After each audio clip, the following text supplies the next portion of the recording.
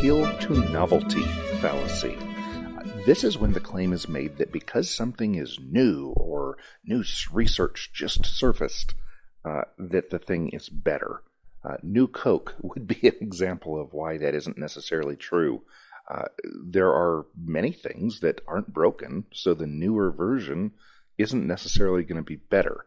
So don't let the novelty of something new, the sparkle of it, or the excitement of the person offering it, sway your opinion. Let there be real evidence that makes your mind up.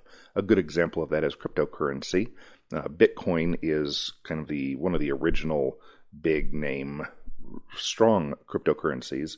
And as central banks and governments begin releasing their own versions of cryptocurrencies, they're going to say, this is a new one that has built-in safeties, and you can't lose your money here, and it's easier to track.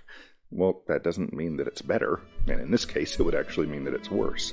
So do not fall for the appeal to novelty fallacy.